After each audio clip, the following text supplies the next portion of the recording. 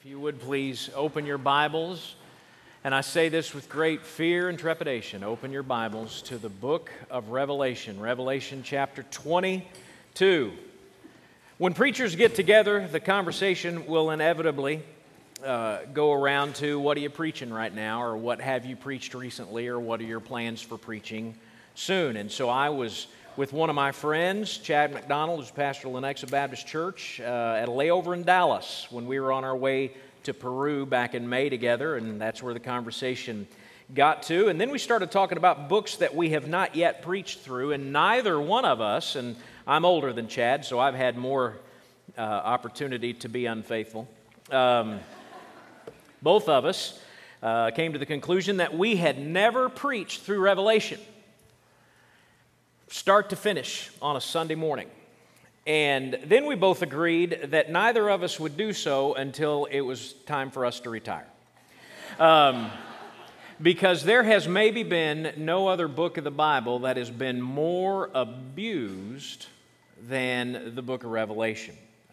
Most of us probably think we know it and have studied it, but what passes for study, I'm afraid for too many of us, is not real study of the text. It's more indoctrination in one understanding of the book of Revelation. Or we have convinced ourselves we're students of it because we read a series of very bad novels that were very popular not long ago. One staff member has the entire collection in his office, and he is shamed all the time for having the entire collection. If you have it at home, nothing wrong with that at all.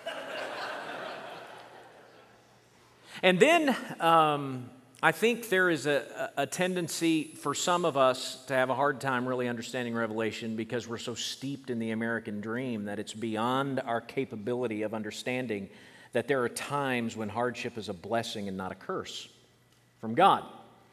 And so I have decided that I will not preach through Revelation until the months before my retirement, because if I tick you off, you'll say, well, the crazy old coot's moving to Arizona in a few months anyway. Because the book, again, has been badly mistreated. But for all of its, and let's just be honest with one another, for all of its weirdness, for all of the things that are crazy to modern eyes as we read it, ears as we hear about it, again, I fall back this a lot. The Bible was written as a simple message to simple people. And there is a simple message, so simple that a child could understand it, that drives the entire book of Revelation. And that's all I'm going to focus on this morning. So, if you're expecting me to fill out your map for you, your timeline, you can just put all of that stuff neatly away.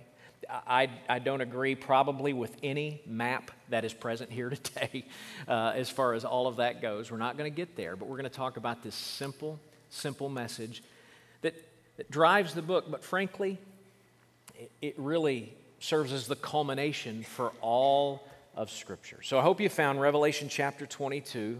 Verse 6 is where we'll start today. Would you stand, please, as we honor the reading of God's Word?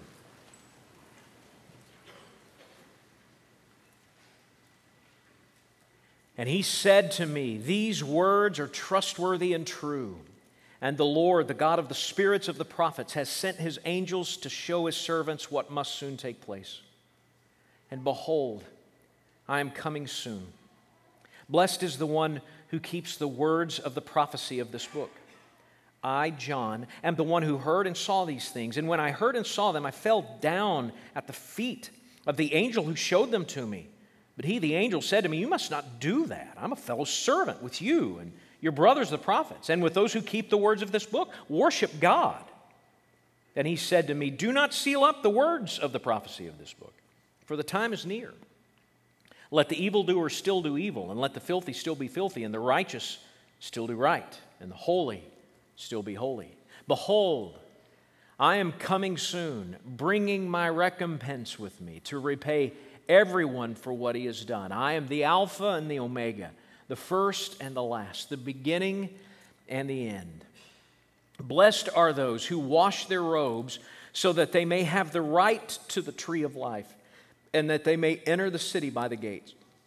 Outside are the dogs and sorcerers and the sexually immoral and the murderers and the idolaters and everyone who loves and practices falsehood.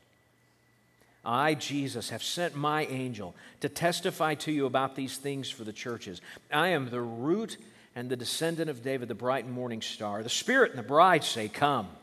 And let those who hear say, come. And let the one who is thirsty come. Let the one who desires to take the water of life without price. I warn everyone who hears the words of the prophecy of this book. If anyone adds to them, God will add to them the plagues described in this book. And if anyone takes away from the words of this book of this prophecy, God will take away his share in this tree of life and in the holy city which are described in this book. He who testifies to these things says, surely I am coming soon. Amen. Come, Lord Jesus. The grace of the Lord Jesus be with all. Amen. You may be seated. There's a lot of that probably seem very strange. Some things that were maybe difficult for you to be able to latch onto and to grasp as we went through it. But again, tying it all together is something that is really very simple. By this point in the book of Revelation, the whirlwind of visions that have characterized the book almost from the beginning are receding fast into the distance. And what we are left with is John, the one who was given the prophecy of this book, the angel who gave the prophecy of this book, and then the voice of Jesus. And it is in the words of the angel and in the words of Christ himself that we come to two very simple conclusions about the message of this book, which make it so important for every Jesus follower to pay attention to. They're simple things. If you came expecting some fancy outline and some silver dollar theological words, you're about to be disappointed. All right, but here is the first simple word. Jesus is coming. Jesus is coming. To underscore the certainty of that truth, we see it spoken 3 different times. Anytime in Scripture you see something stated 3 times, it's to underscore the veracity and to emphasize that this is true. In Isaiah chapter 6, we hear the angels cry out, "Holy, holy, holy is the Lord God Almighty," underscoring, emphasizing that all that is true about God is true, but the thing that we need to lay on to is the fact that our God is holy. And so when we read in Revelation chapter 22 that Jesus is coming, and we see it 3 different times, it is to encourage those of us who go to bed thinking there's just been one mass shooting, and then wake up seeing there's been another, that Jesus is coming. Just as he came 2,000 years ago to the Bethlehem manger, Jesus is coming. But even in the 3 times that statement is made, we are to pick up on varying emphases that are given to us. The first emphasis, when we see the first statement that Jesus is coming, is an emphasis on obedience. An emphasis on obedience. I want you to read some words that maybe you've never really thought about before. Look at verse 7. "And behold, I am coming soon." And then get this. "Blessed is the one who keeps the words of the prophecy of this book." Have you ever thought about that? Keep the words of the prophecy. Most of us think of prophecy only in the predictive sense. In other words, when we see that there are prophets in the Bible and that they are uttering prophecies, our tendency is to think that they are predicting the future. There's a predictive understanding of prophecy. And that is actually only a very small part of what we are to understand prophecy and prophets in the Bible. Actually, when you get right down to it, a prophet is a preacher. In fact, one of my favorite books on the Old Testament, really studying the books of the prophets in the Old Testament, is a book called The Prophets as Preachers. That's what they are. They proclaimed a word from God to the people. There was at times a predictive aspect to this, but most of the time what they are doing is simply proclaiming a word from God to the people.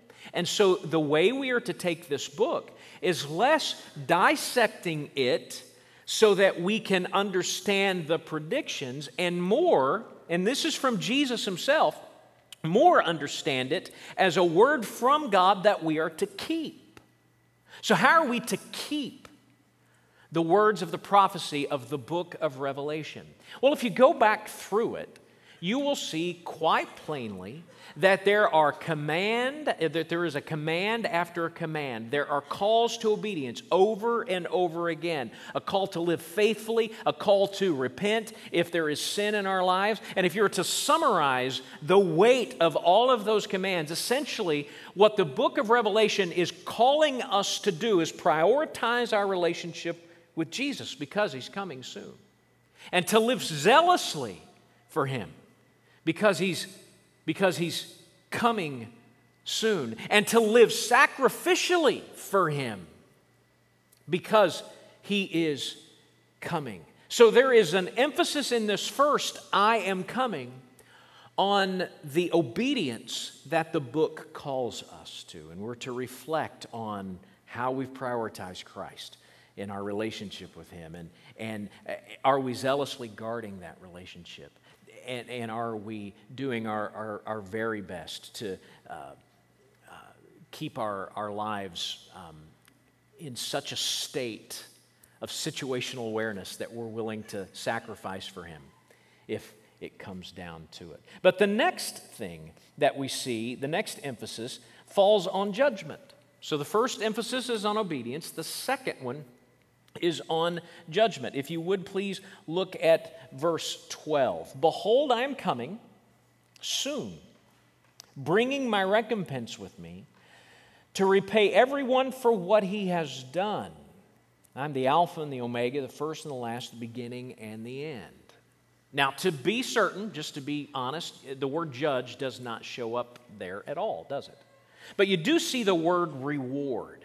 And there's only one other time that the word reward is used in the book of Revelation, and it's back in chapter 11. If you want to, you can go there with me. Let's go to Revelation chapter 11, verse 18. Here's the only other time that we see the word reward or a form of it used in the book of Revelation. Verse 18. The nations raged, but your wrath came, and the time for the dead to be judged, and for the rewarding of your servants, the prophets and the saints. What do we see there? We see side by side the idea of reward and judgment. Rewarding the righteous and judging the unrighteous, used side by side. And that is actually present in our text in Revelation chapter 22. The idea of judgment is actually present in the text, because look at verse 14.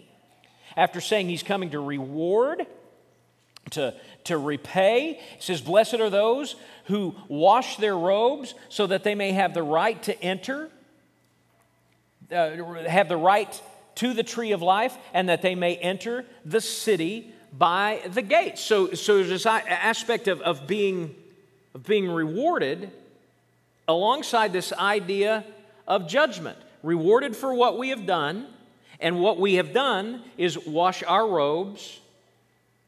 And because we've washed our robes, we're able to have access to the tree of life. And that should cause us a little bit of problem right there, because the idea of reward for what we have done is something that goes against grace, at least in our minds, right? I mean, we've always been told that we're saved by grace. And yet here Jesus is saying that I'm rewarding you on the basis of what you've done, provided you've washed your robes. You get eternal life. So have we heard a message of grace all the way through the Bible, and then right there at the end, God changes his mind? No. It's important to understand the nature of the washing that is being spoken of here. Again, using the book of Revelation to help us understand Revelation, if you go back to chapter 7, verse 14, Revelation chapter 7, verse 14, again, jumping right in the middle of a whole lot of things going on, just wanting to point out the concept to you. Verse 14 says, I said to him, Sir, you know. And he said to me, These are the ones coming out of the great tribulation. They have washed their robes and made them white in the blood of Jesus. So you see, the basis of the reward that is being talked about in Revelation chapter 22 is less about what we are doing morally or religiously. It is really all about what we have decided to do with Jesus. If we have taken all of our sin and if we've taken all of our shortcomings and laid them at the feet of Jesus and allowed this fountain filled with blood drawn from Emmanuel's veins to wash away all our guilty stains, if we have put everything in on Jesus and surrendered ourselves to Him, on the basis of that we have access to the tree of life, and the judgment of God is you have given yourself to my Son Jesus.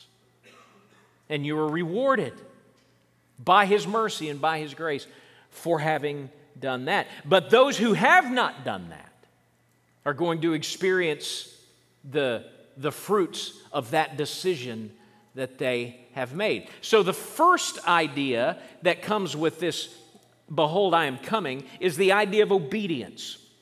Are we being faithful in our relationship with Christ? The second idea is on the idea of judgment. Have we surrendered ourselves to this Jesus as our Savior and Lord? Have we had our lives washed in the blood of Jesus? But the second one deserves treatment all by the third one deserves treatment all by itself. So if the first kind of message, kind of truth that we're to draw from Revelation 22 is Jesus is coming, the second one is this: Jesus is coming soon. We are to come away with the idea that Jesus is coming and that Jesus is coming soon. He, in fact, has said it many times, but I want you to look at verse 30. It's the last word from Jesus in the Bible. He who testifies to these things says, Surely I am coming soon. Amen. So be it. Come, Lord Jesus. Last thing He tells us is, I am coming soon. And 2,000 years have passed, and He's still not here. So what gives? Well, you have to make a decision. One decision that you could make, I don't recommend that you do this, is to think that somehow Jesus was mistaken, He misunderstood, and that really wasn't what God meant for Him to communicate, the idea of coming soon. Or you could say, well, Jesus said it, so it must be true. So therefore, I need some understanding cultivated in my life. So how do we cultivate that understanding? And that understanding is understood in kind of a macro sense as we think about all of the Bible in this way. From the Jewish perspective, formed for us in the Old Testament, the last days, the last thing on God's calendar for the world that He created, the last days began at the first advent of Jesus. In other words, with the coming of the Messiah, a Jewish person would have recognized that God doesn't have anything left to do with the world that doesn't culminate in this person. And so with the Messiah showing up, we are living in the last days. So Jesus is not wrong. He's speaking to a Jewish person from a Jewish perspective and underscoring His messiahship. I am the Messiah. You are living in the last days. Therefore, take heed. I am coming soon. But every generation that has ever lived has figured out some way to read the scrolls or the newspaper and say, well, we're that generation. He's going to come not just in my lifetime, he's going to come any minute.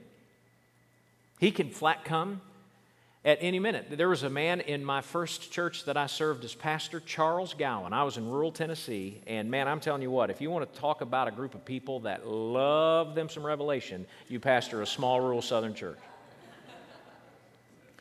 And he could sense that from his perspective, when it came to Revelation, I was a whack job.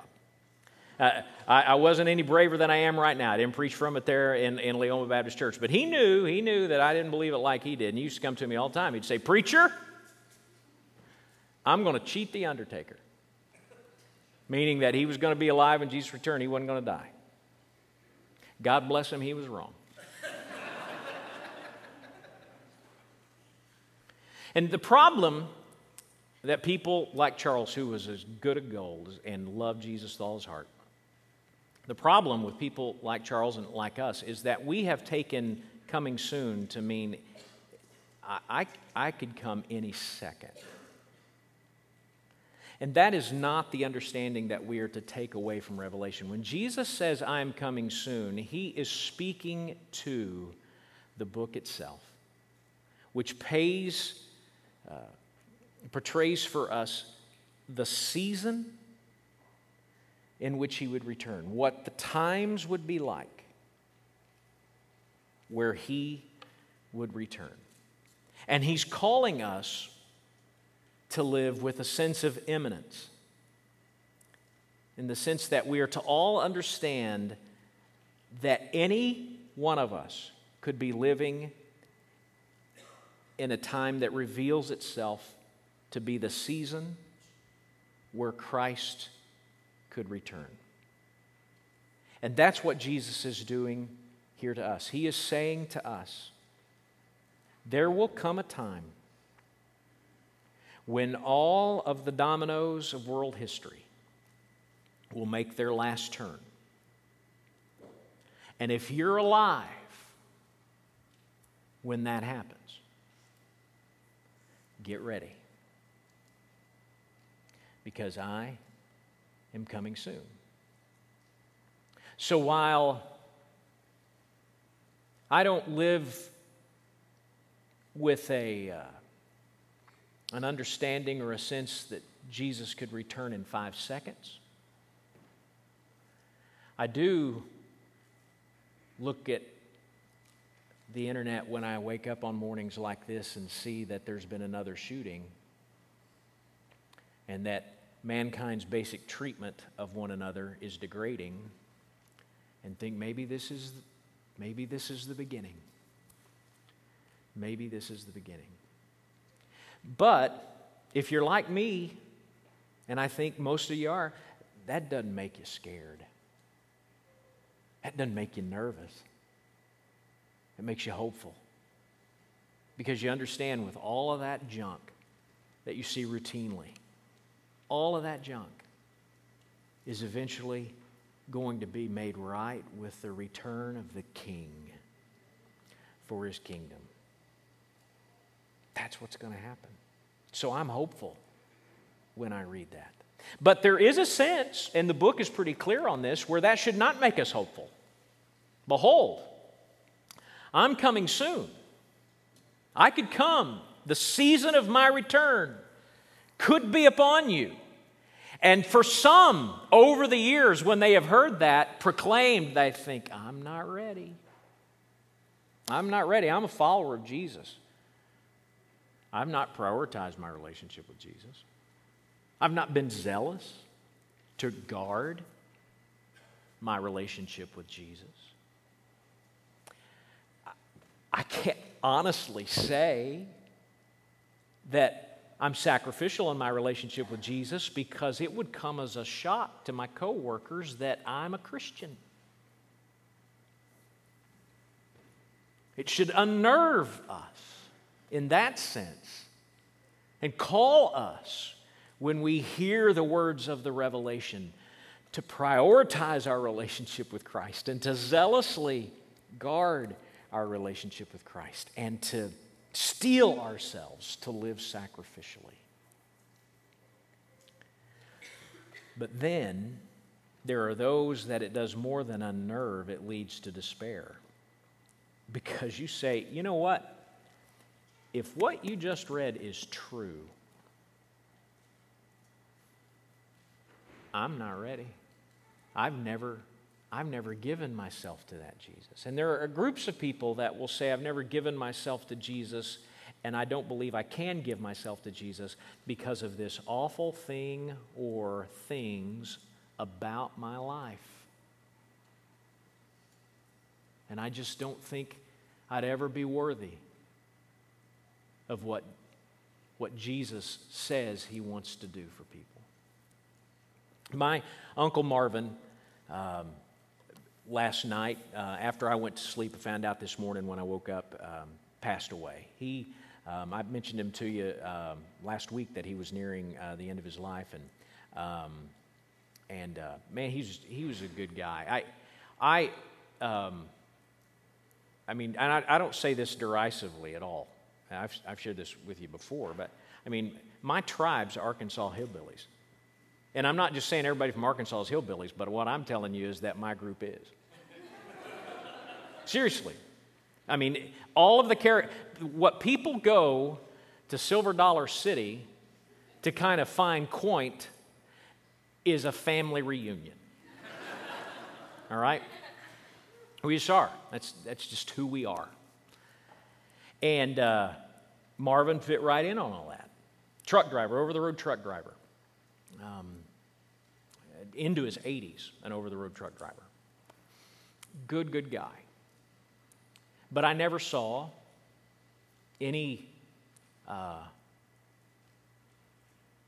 real prioritization of a life with Jesus to the point that I would have made the assumption, not based on his character, because again, he was a good guy, but just based on the assumption of his priorities that he wasn't a follower of Jesus, and that concerns me. About a month ago, a preacher was talking to him, knowing that the end was coming. And they said, you know, Marvin, where do you stand with Jesus? And Marvin said what a lot of people say in modern American life. He said, well, when I was a boy, I was baptized. But then he said, but I've done a lot of bad things. And he had a history, good guy, but he had a history. Won't go into it, but he had a history. Done a lot of bad things. And that preacher, not knowing his life, but hearing that testimony, said, do you want to make sure? Marvin said, I believe I do. And so he gave his life, from my perspective, from my understanding of theology, he gave his life to Christ about a month ago. And so last night, at around 10 o'clock, this guy had done a lot of bad things, was ushered into the presence of Jesus. So if you hear the whole, I'm coming soon with dread because you're not ready because you've done a lot of bad things, I want you to hear the last, highest maybe note of grace in all the Bible. Verse 17, the Spirit and the bride say, come. And let the one who hears say, come. And let the one who is thirsty, done a lot of bad things, let the one who is thirsty come. Let the one not who's perfect, not who has all their ducks in a row, but let the one who desires take the water of life without price. Grace all the way through to the very end. And so, church family, Jesus is coming. And Jesus is coming soon. The Spirit and the bride say, come. Let's go to the Lord in prayer.